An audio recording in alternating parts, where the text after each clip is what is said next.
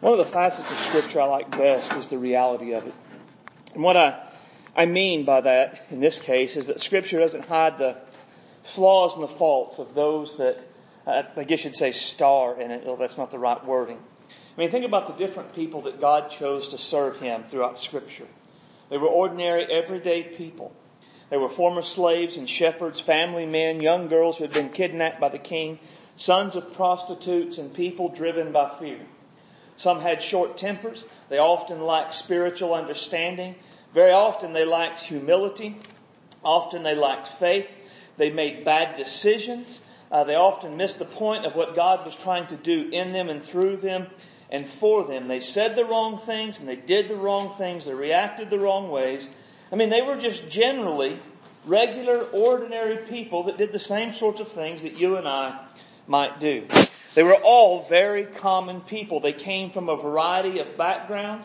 They had a variety of education levels. But they were reunited by one main truth. God called them and they answered yes. Now, despite that they were ordinary, flawed people who failed, God worked through them to accomplish His will in the world. Right? And those truths bring us both, I think, a challenge and a comfort to us. Right? The comfort or the hope comes because that means that if God can work through those kind of people to make a difference in the world, then God can work through you and I to make a difference in the world. I find it extremely hopeful to know that God works through ordinary people to accomplish His will in the world, because I am aware of the fact I am very, very ordinary. But there's also a challenge in that truth, that because if God called these ordinary people to serve Him, then He's going to call ordinary people like us to serve Him today. Right? The fact that God called and worked through ordinary, flawed people throughout Scripture, it means that you and I, we can't hide behind, well, I'm too ordinary or I'm too flawed to serve God and to do the things that God would have me to do. What God did in Scripture, that is, work through ordinary, everyday, flawed people, He intends to do through all of us in this room tonight. I mean, that is God's goal and God's desire. You and I, we are all called to serve God. And serving God really is one of the greatest privileges that we have as Christians. It gives life a sense of meaning and purpose. A life spent not serving God would be a meaningless, purposeless existence. All of us as believers are called to serve God. We're not all called to do the same things, but we're all called to do something. Right? Knowing this, we should take whatever steps are necessary to prepare ourselves for service so that we can be of the most use possible to our God. That's what we're going to talk about tonight. Open your Bible to Ezekiel chapter 3, verse 1. That's page 628 if you have a pew Bible. When you find that, I'm going to ask you to stand to honor the reading of God's Word.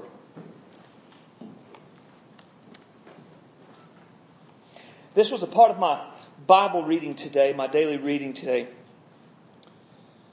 says, "Moreover, God said to me, Son of man, eat what you find, eat this scroll, and go speak to the house of Israel. So I opened my mouth, and He caused me to eat that scroll. And He said to me, Son of man, feed your belly and fill your stomach with this scroll that I give you. So I ate, and it was in my mouth like honey and sweetness. Then He said to me, Son of man, go to the house of Israel and speak my words to them. For you're not sent to a people of unfamiliar speech and of a hard language, but to the house of Israel. Not to many people of unfamiliar speech and a hard language, whose words you cannot understand. Surely had I sent you to them, they would have listened. But the house of Israel will not listen to you, because they have not listened to me. For all the house of Israel are impudent and hard-hearted. Behold, I have made your face strong against their faces, and your forehead against their foreheads. Like adamant stone, harder than flint, I have made your forehead. Do not be afraid of them, nor be dismayed at their looks, though they are a rebellious house. Moreover, He said to me, Son of man, receive into your heart all my words that I speak to you, and hear with your ears. And go get to the captives, to the children of your people, and speak to them, and tell them, Thus says the Lord God, whether they hear or whether they refuse. Then the Spirit lifted me up, and I heard behind me a great thunderous voice. Blessed is the glory of the Lord from His place. I also heard the noise and the wings of living creatures that touched one another, and the noise of wheels beside them, and a great thunderous noise. So the Spirit lifted me up and took me away, and I went in bitterness and in the heat of my spirit, but the hand of the Lord was strong upon me. Then I came to the captives at Tel Aviv, who dwelt at the river Chebar, and I sat where they sat and remained there astonished among them for 7 days. Title of the message tonight is Preparing for Service. Let's pray. Heavenly Father, we love you tonight. We praise you for your grace and goodness. Thank you for all you've given and done. Thank you for the opportunity that we have tonight to gather to study your word. Lord, to be a people that are called by you to go and to serve you in some way. Help us tonight to understand the call that you have placed upon our lives. Help us, God, to embrace it, to say yes to you, and to take whatever steps are necessary to prepare ourselves so that we can be used by you to accomplish your will in Guyman and beyond. Father, we love you. We ask you to have your way in our lives. Have your way in this service. Fill me with your Spirit tonight. Give me clarity of thought and clarity of speech. Don't let me be a hindrance in any way to what you want said or what you want done. We love you, Father. We ask all of this in the mighty name of Jesus Christ, our Savior. Amen. You may be seated. Now, Ezekiel was a prophet during the Jewish captivity in Babylon. He was raised to be a priest and carried off in the first captivity around 497 BC, along with the majority of the Jews. Now, about the first 33 chapters of the book of Ezekiel is pretty much about the judgment, the further judgment, the complete judgment that is going to come upon Jerusalem that will end in it being destroyed. Ezekiel, like Jeremiah before him, was not a terribly popular fellow with the community because of the message that he brought. Now, the book of Ezekiel starts off with Ezekiel having what I would call a very strange vision. But this vision is important as it is God's call to Ezekiel to be the prophet to the nation, particularly to those who are in captivity at this time. Ezekiel's vision, it goes on throughout chapter 3 where we are tonight. Just the first part of chapter 3, because we're going to be in that last part that I read, but in verses 1 through 3, God gives Ezekiel a scroll and tells him to eat it, to take that message to the people of Israel. In verse 4 through 7, God gives Ezekiel information about the people that he's to take the message to. One, these are your people, right? You're not going to the Babylonians or to anybody else. You are going to your own people. However, they're not going to hear you. They're not going to listen to what you have to say. They haven't listened to me in all of these years, so they're not going to listen to you, but you're still to go to them anyway. In one of the other chapters before this, one of the things that God says is, when you go to them and take my word, they're not going to listen, but what they're going to know is that a prophet has been among them. And that was really the point, right? So that they would know that God was still at work. They would know that God was still calling them, right? And this is Ezekiel's call. They are stubborn. They are hard-hearted. They're not going to listen. Now, all in all, that's not the most encouraging call to the ministry someone could ever receive. But that is Ezekiel's call. Now, Ezekiel's call is unique. You and I are not likely to be sitting by a river someday and have a vision of 4 flying beasts with wheels and wings and 4 faces. And God saying, this is it, I'm calling you to be a prophet to the nations. But that doesn't mean that God is not calling us to be ministers, to calling us to serve Him in one way or another. Ezekiel's calling is unique, but the idea of being called by God is not. Right? And so, our main idea for tonight, the thing to know, is that all believers in Jesus are called to serve Jesus. Right? If you and I tonight, if we are believers in Jesus Christ, He is our Savior and our Lord, then we are in some way called.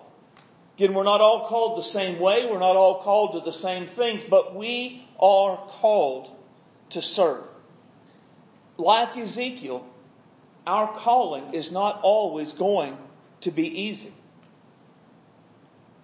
And God builds that up to Ezekiel in verses 5, 6, and 7 by telling them how they're not going to respond, the hardness of their hearts, the rebellious of their nature. And that's why his wording in verses 8 through 15, they were so critical to Ezekiel.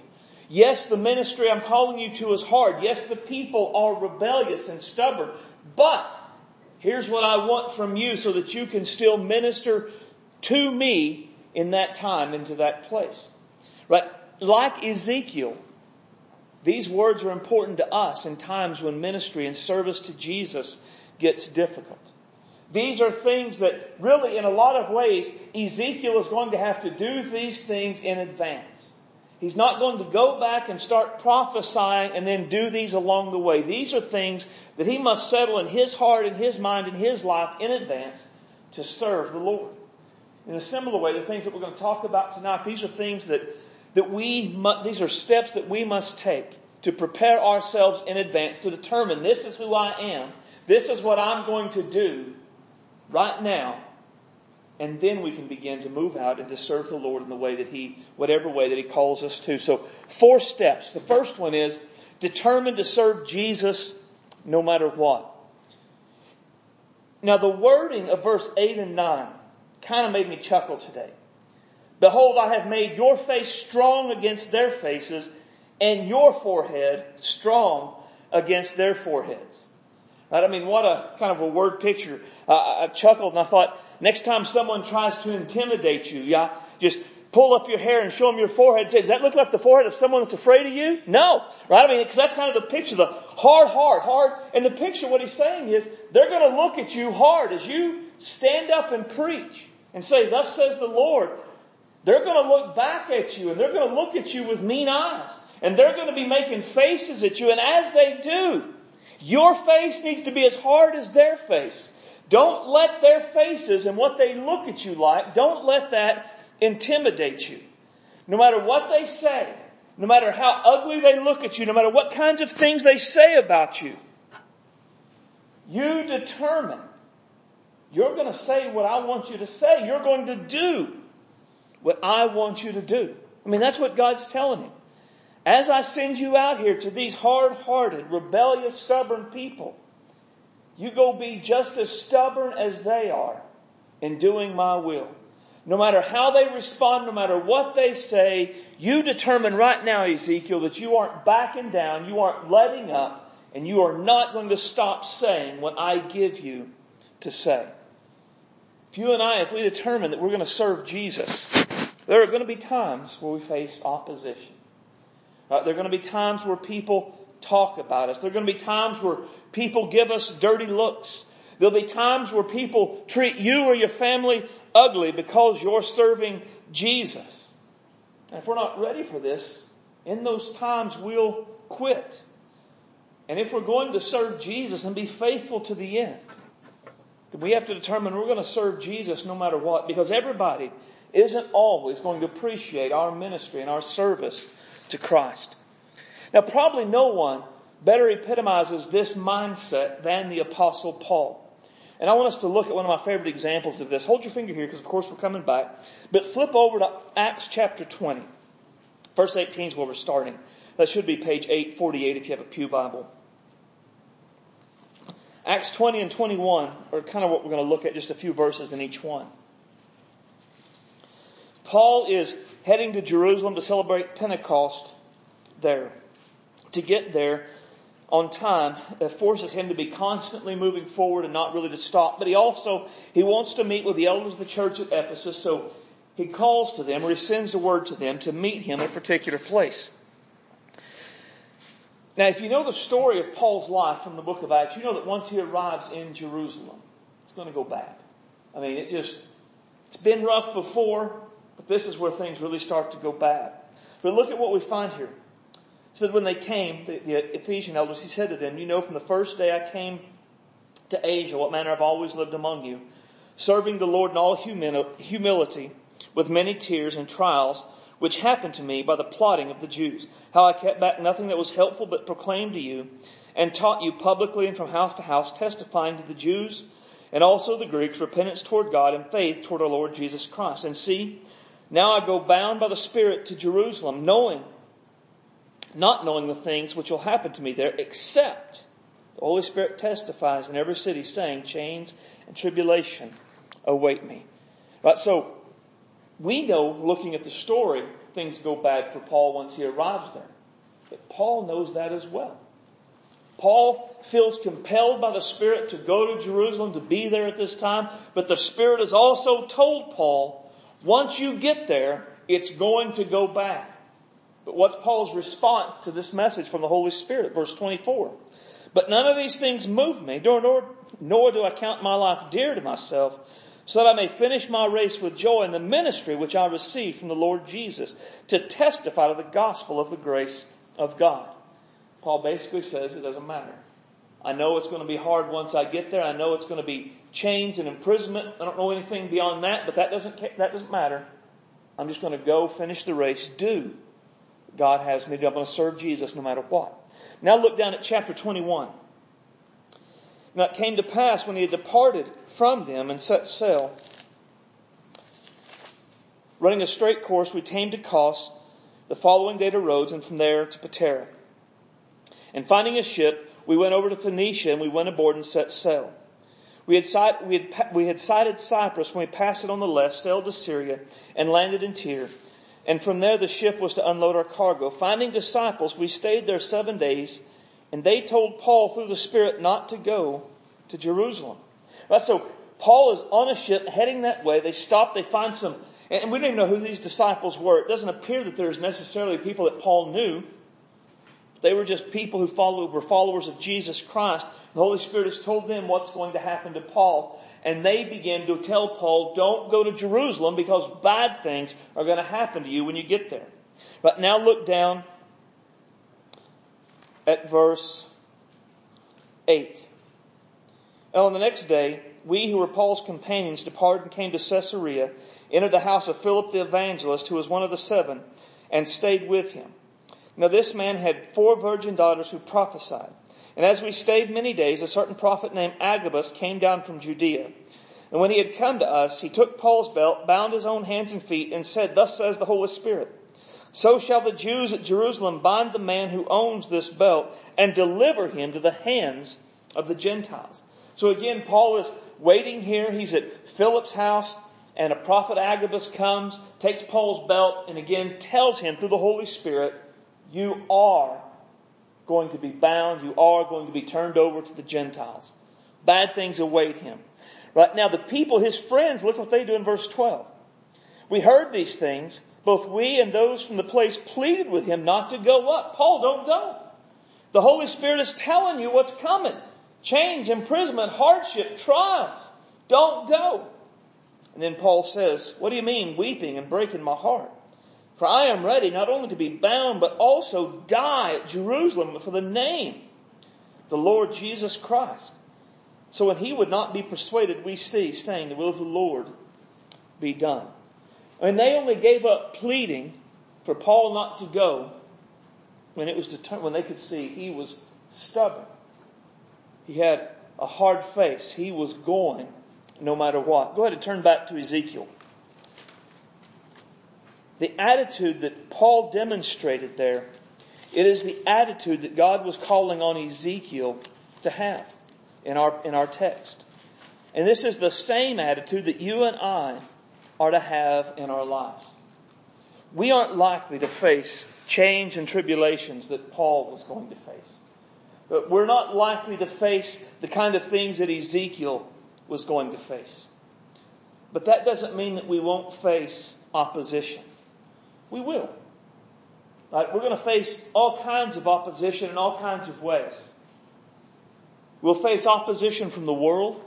I mean the world, we know the world at large. They don't mind what we're doing here tonight.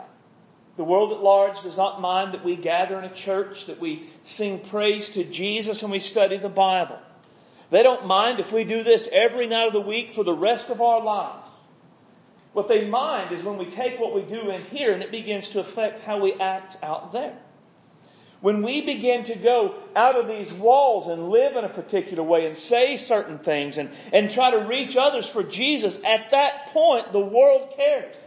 A private Christianity does not bother the world, but a Christianity that is devoted and serves Christ bothers them immensely. And so we'll have to accept that there are going to be some people in the world who aren't going to like it. Right?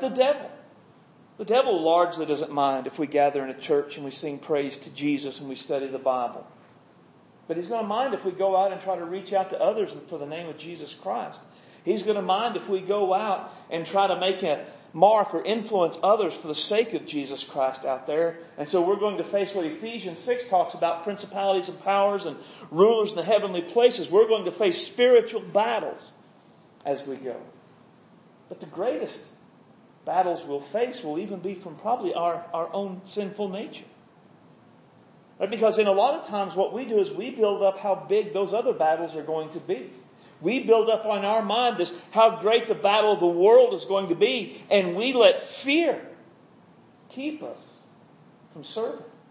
Or we let just the serving in this capacity, in this way, it's not always convenient. It's not always comfortable. So we let selfishness keep us from it because it'll make us uncomfortable to do it.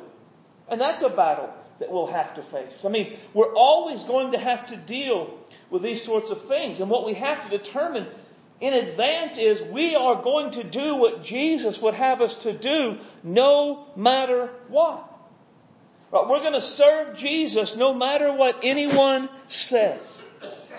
Right? No matter if they bring up our past, no matter if they point out what they call our hypocrisy, no matter if they say that they compare us to the Westboro Baptist Church, no matter what they say, we have to determine we're going to serve Jesus no matter what. We have to serve Jesus no matter what anyone does. Whether they like it and they're our friends, whether they don't like it and they stop being our friends. We have to serve Jesus no matter what anyone does. If they mock us, if they act hateful toward us, we still have to serve Jesus. Determine we're going to. We have to determine we're going to serve Jesus no matter what anyone thinks. I mean, there are always going to be people who say, well, maybe you should calm down a little bit. Maybe you shouldn't take it so seriously. Maybe you shouldn't be so fanatical. Who cares what they think? We must determine we're going to serve Jesus no matter what anyone thinks about our service to Jesus. All believers are called to serve Jesus, but we can only serve Him when we are determined to serve Him no matter what. Because it's not always going to be convenient. It's not always going to be easy. It's not always going to be free of opposition. So determined to serve Jesus no matter what. Secondly, make sure Scripture is impacting me personally. Now look at verse 10. Moreover, He said to me, Son of man, receive into your heart all my words that I speak to you and hear with your ears. Now this, of course, goes with the idea of verses 1 and 2 about opening His mouth and eating the scroll, which was the words of God. Right? Before Ezekiel can take God's message to others, he's got to ensure that it's impacting his life first. Right? He has to make sure that it's sinking deep into his heart where it will bring forth the kind of fruit necessary for him to be able to serve the Lord. We must have a time where we study God's Word for ourselves. One of the things I learned early on as a pastor was that if I do not have a time of devotional study, it hinders everything. Right? Because it's easy, as a pastor, a lot of what I do is study the Bible anyway. I study to prepare to preach two sermons a week, teach a Sunday school lesson. I mean, that's a lot of time just studying the Bible on its own. It's easy enough for a pastor to say, well, that's my time in the Word. Everything I do is studying to share, to do, not for me, not just for my own personal strength and relationship with Christ, to share with others. What I found in my life is that if the only time I study the Bible is in preparation to teach others, I'm spiritually malnourished in my own life.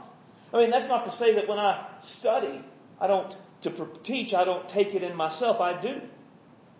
But if I'm not studying to feed myself spiritually, I'm not able to effectively minister to others. I mean, if we are going to serve Jesus and serve others, we must be a people of the book. We just have to be. There is no other way to be spiritually strong except for personal time in the Word.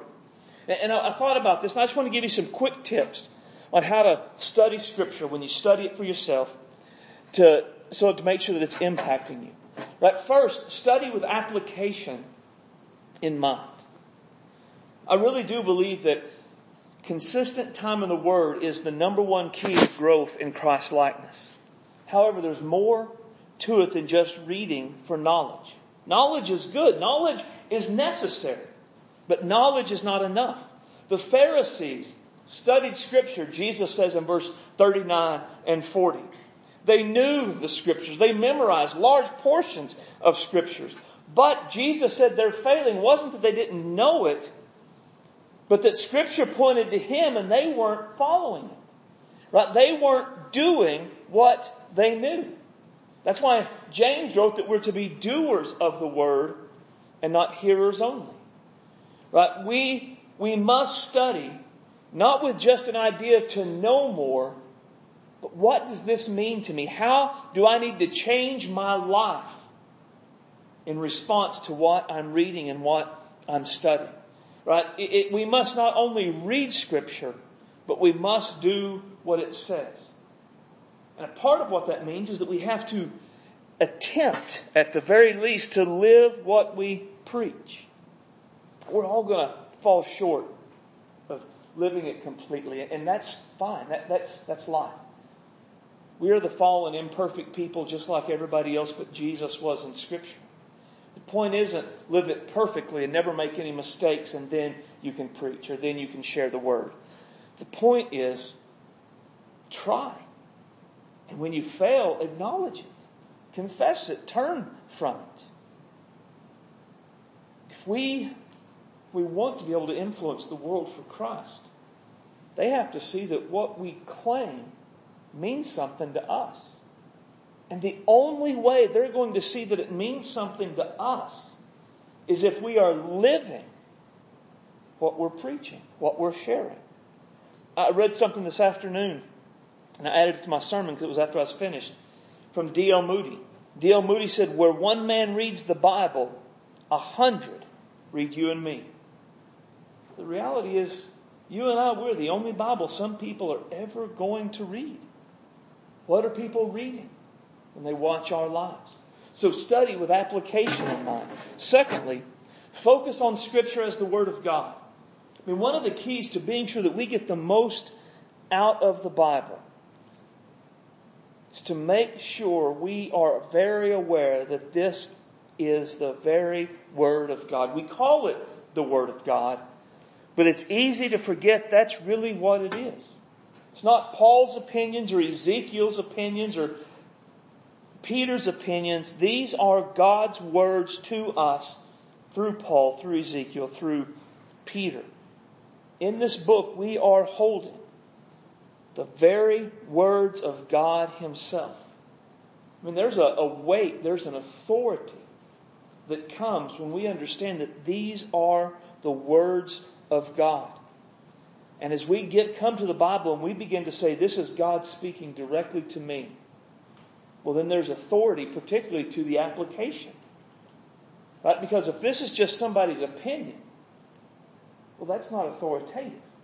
My opinion, John MacArthur's opinion, David Jeremiah's opinion, those are great.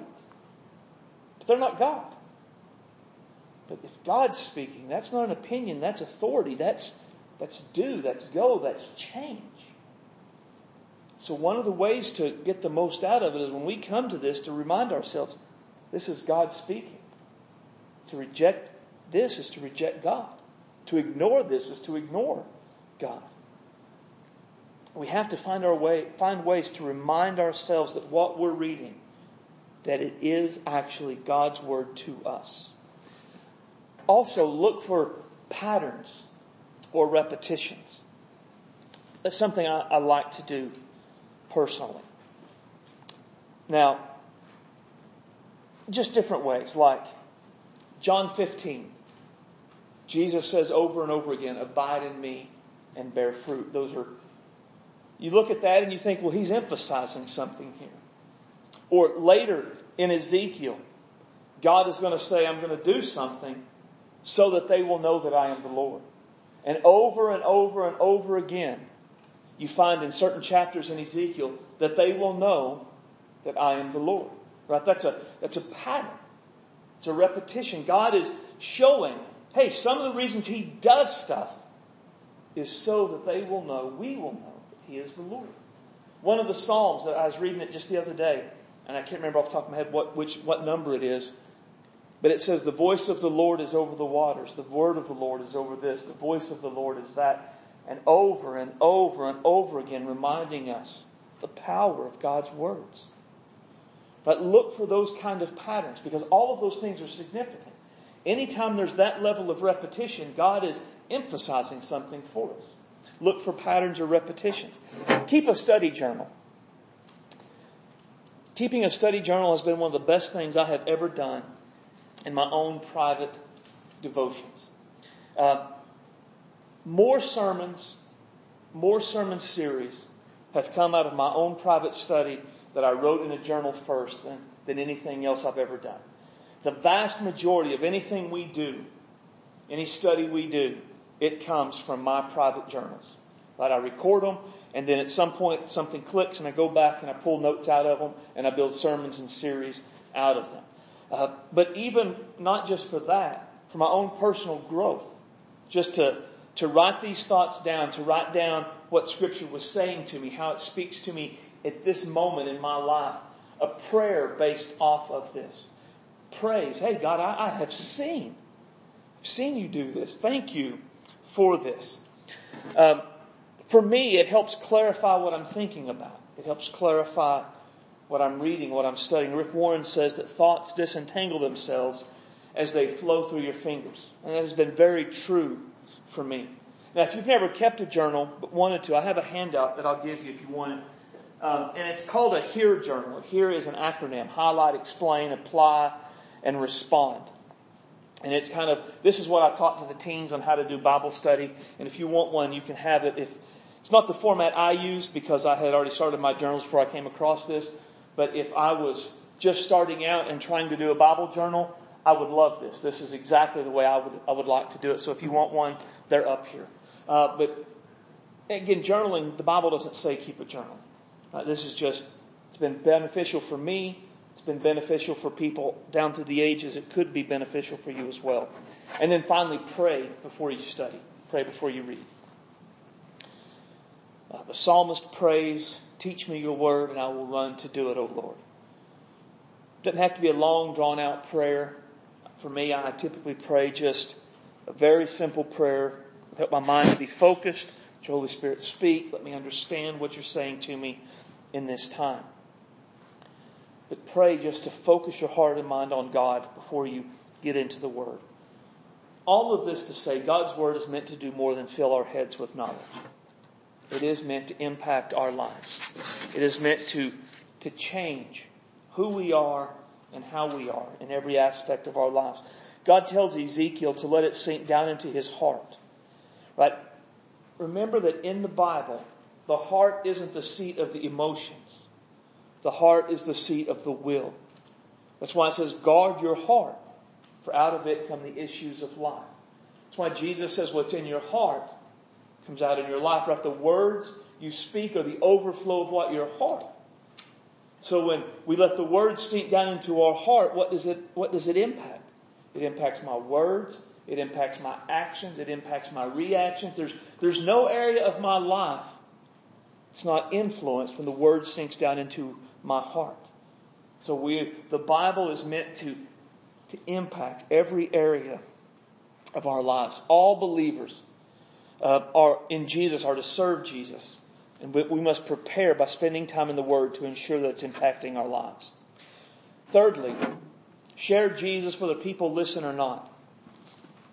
Verse 11, and go get to the captives, the children of your people, and speak to them and tell them, thus says the Lord God, whether they hear or whether they refuse. Right after God's Word had sunk deep into Ezekiel's heart, he was to go to the people and tell them what God had said. And he was to go tell them, thus says the Lord. And if they listened, that would be wonderful. But if they didn't, he was still to go and say, thus says the Lord. Right, as we go out and we try to serve Christ and we try to help people come to know Jesus and we talk to people about the Bible, about salvation, about eternity, about everything the Bible talks about, we cannot force anyone to change. We cannot force them to accept it, to embrace it, to believe it. but we still have to go and tell. I mean, that is ultimately our responsibility. Paul said in 1 Corinthians that one of us plants and somebody else waters, but it's God that gives the increase, right? Our job isn't to change hearts and change lives. Our job is simply to sow seeds. Our job is to go and just tell as best we can. And as we go and tell, what we understand is that there is hard work and there's hallelujah work. It's what Pastor Rob Morgan called it. You got it from this passage. Jesus says, "But do not say there are still 4 months and then comes the harvest. Behold, I say to you, lift up your eyes, look at the fields, for they are already white for harvest. He who reaps receives wages and gathers fruit for eternal life. Both he who sows and he who reaps may rejoice together. For in this the saying is true. One sows and another reaps. I sent you to reap for which you have not labored. Others have labored and now you have entered into their labors." Right now, the picture of the fields being white to harvest is people being all around that need to hear Jesus. Of course, in the context of that passage, Jesus has met the woman at the well. He has told her about her sin and about that He is the Messiah. She has believed. She ran to town to tell the people. The disciples came as she was leaving. And what we understand is, as He's telling them the fields are white unto harvest, there is a village of people walking out to them. So the disciples, now there is just, however many's in a village, and 12 disciples. But the point is, there are always more people that need to be told about Jesus than there are people willing to tell others about Jesus. It's always been that way. That hasn't changed from the day Jesus said this until now. And as we determine to tell people about Jesus, He says that one sows and another reaps. Right? Some people sow the gospel. They share the gospel. They plant the seed. They water the seed. But they never get to see the fruit of that seed. They never get to see that person believe and come to know Jesus Christ. That's the hard work. And that's a hard work that we all have to do. There are always going to be people that we share the gospel with, that we talk to about Jesus, that don't embrace Him. All we've done is planted a seed or watered a seed, but that's all we can do. I mean, that's literally all that we can do. And so that's hard work. Labor without the fruit, getting to see the fruit. But there are also times where we come to people and we begin to talk to them and they're ready. And they receive Christ. Right? And in that point, what's happened is we are reaping what someone else has sown. Other people have sown the gospel into their lives. Other people have watered it. And we came along at just the right point. And we got to reap where others have worked. That's the hallelujah work. Now, I'll be honest. I haven't got to do nearly as much hallelujah work as hard work throughout my ministry. But there have been times where sometimes I've shared the gospel with people and they've been saved. Sometimes I've shared it multiple times and they've been saved. My very favorite, though, me and my pastor at Fort Gibson, it was just after we came up here. I was going to my very first state meeting. And I was staying with Mom and Dad because it was in McAllister. And I went with Tommy to make a hospital visit. And as we were walking out, a lady backed up her car and said, "Are you two guys preachers?" And we said, "Yeah." And she says, "I want to know how to be saved right now." So right there in the middle of the parking lot, we led her to the Lord. Now, I've never got to do hallelujah work like that ever again, where somebody just walked up and said, "Teach me how to be saved." But it happens. Right? And if we want to serve Jesus, that's kind of what we have to do. We have to do the hard work. And then we do get to do the hallelujah work as well. We have to be willing to do both. And to me, that's a key, because I think we would all, if you knew tonight, the very next 22 people you talk to about Jesus would all embrace Christ and be saved without fail. Just the very first time they would be saved. Every one of us would go out tonight and begin talking to people if we knew they were going to be saved tonight when we talked to them. But we don't have that guarantee. We have to do the hard work, and then we get to do the hallelujah work. We have to be willing to do both.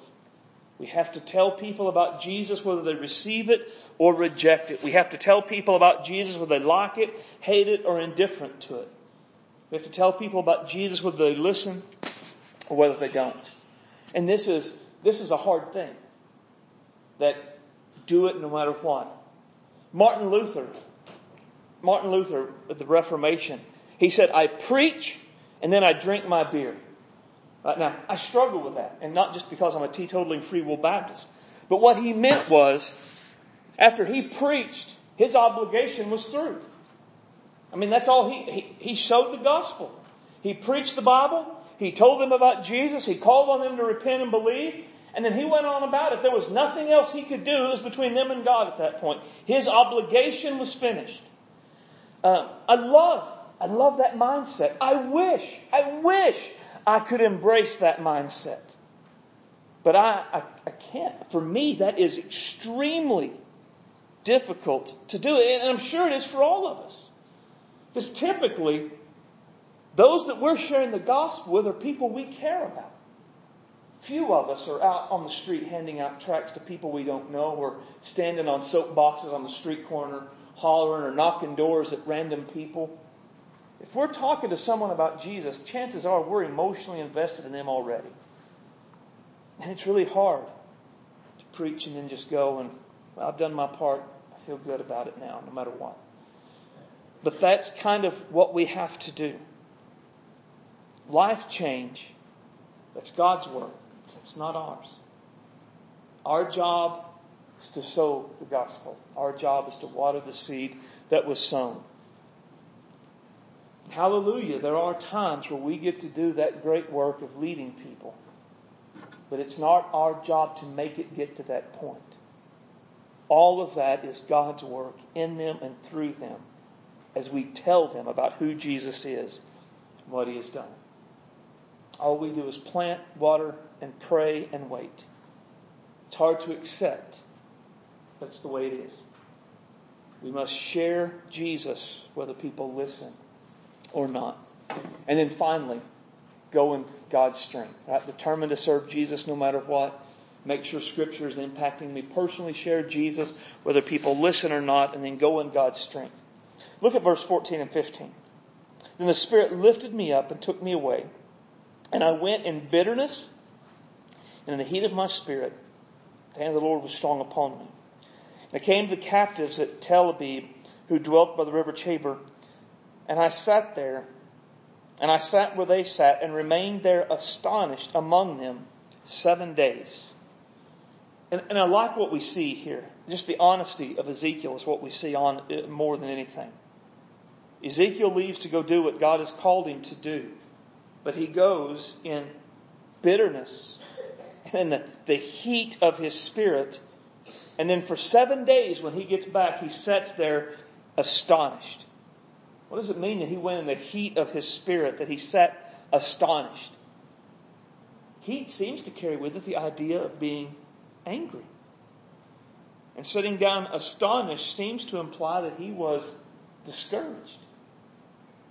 One of my commentaries said Ezekiel was not enthusiastic about answering God's call. The prospect of overwhelming opposition doubtlessly weighed so heavily upon him that he felt totally inadequate. Discouragement, distress, anguish, and turmoil gripped his heart. His soul was in so much turmoil that he became bitter about being called to such a difficult ministry. How could he possibly spend the rest of his life facing such opposition? Why would the Lord call him to emphasize the sins of people and the coming judgment when God already knew they were not going to repent? I love that. Because I feel at times like Ezekiel feels here. Bitterness, heat in my spirit, astonished that people can hear the gospel and just ignore it so many times. Have you ever felt that way as you try to talk to people and you try to serve Jesus? I mean, the task that the Church of Jesus Christ is called to make disciples of all nations, it's overwhelming. Even the task that our church is called to make disciples of Guyman.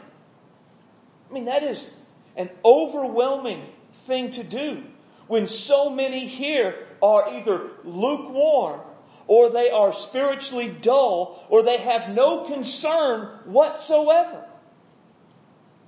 I mean, you can talk to people about heaven and hell, and they just will not care. They don't get mad, and they don't get convicted. They just don't care. Apathy, complacency, carelessness about eternity. These things characterize the vast majority of our community.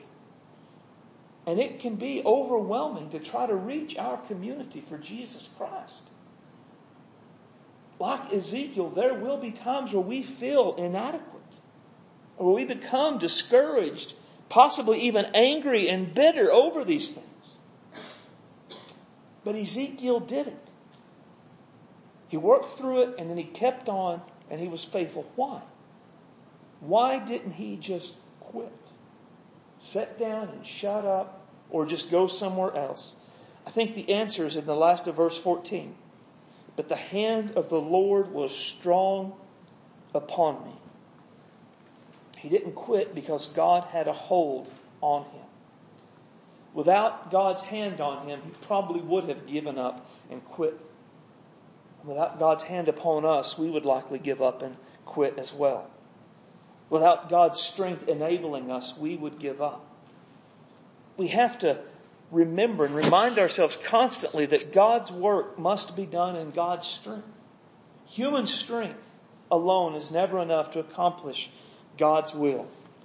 But a human empowered by God can do whatever God wants done. Quickly, turn with me to Zechariah. Chapter 4.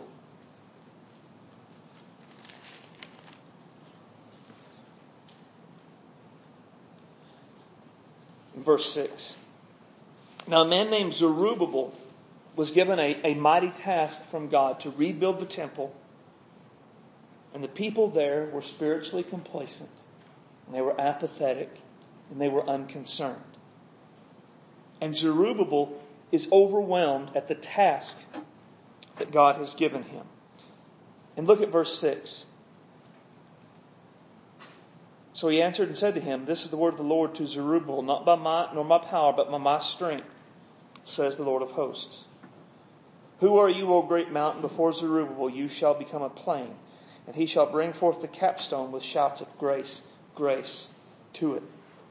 The point there is that God's telling Zerubbabel, no, you can't do it. Man, you're on your own. You can't make it happen.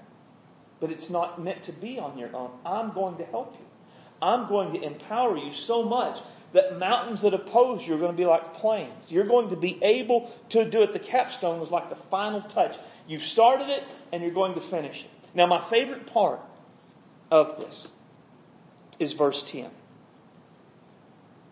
Verse 9 and 10. The hands of Zerubbabel have laid the foundation of this temple, and his hands shall also finish it.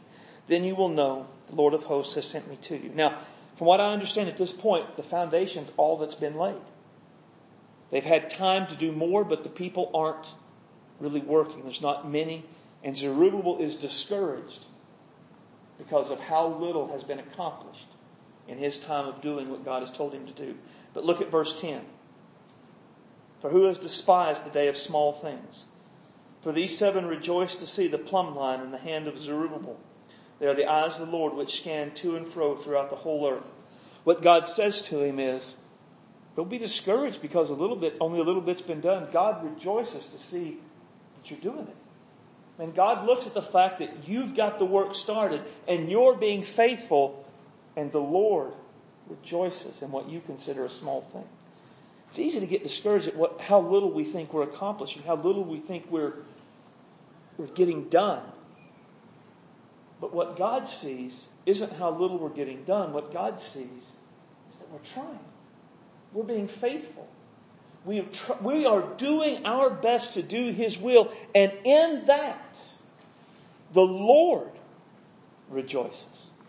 And isn't it great to know that God rejoices at our efforts to do His will? He sees, He cares, He knows, and He is pleased and rejoicing in heaven every time we take up the plumb line and we set out to do the will and the work of God. I want to close by reading part of a poem written by English missionary to China, India, and Africa, C.T. Studd. He said, 2 little lines I heard one day, traveling along life's busy way, bringing conviction to my heart and from my mind would not depart. Only one life will soon be past. Only what's done for Christ will last. Only one life, yes, only one. Now let me say, thy will be done. And when at last I hear the call, I know I'll say 'twas worth it all. Only one life 'twill soon be past. Only what's done for Christ will last. Only one life 'twill soon be past. Only what's done for Christ will last. And when I'm dying, how happy I'll be if the lamp of my life has burned out for Thee. Let's take time tonight and take prayer requests before we dismiss.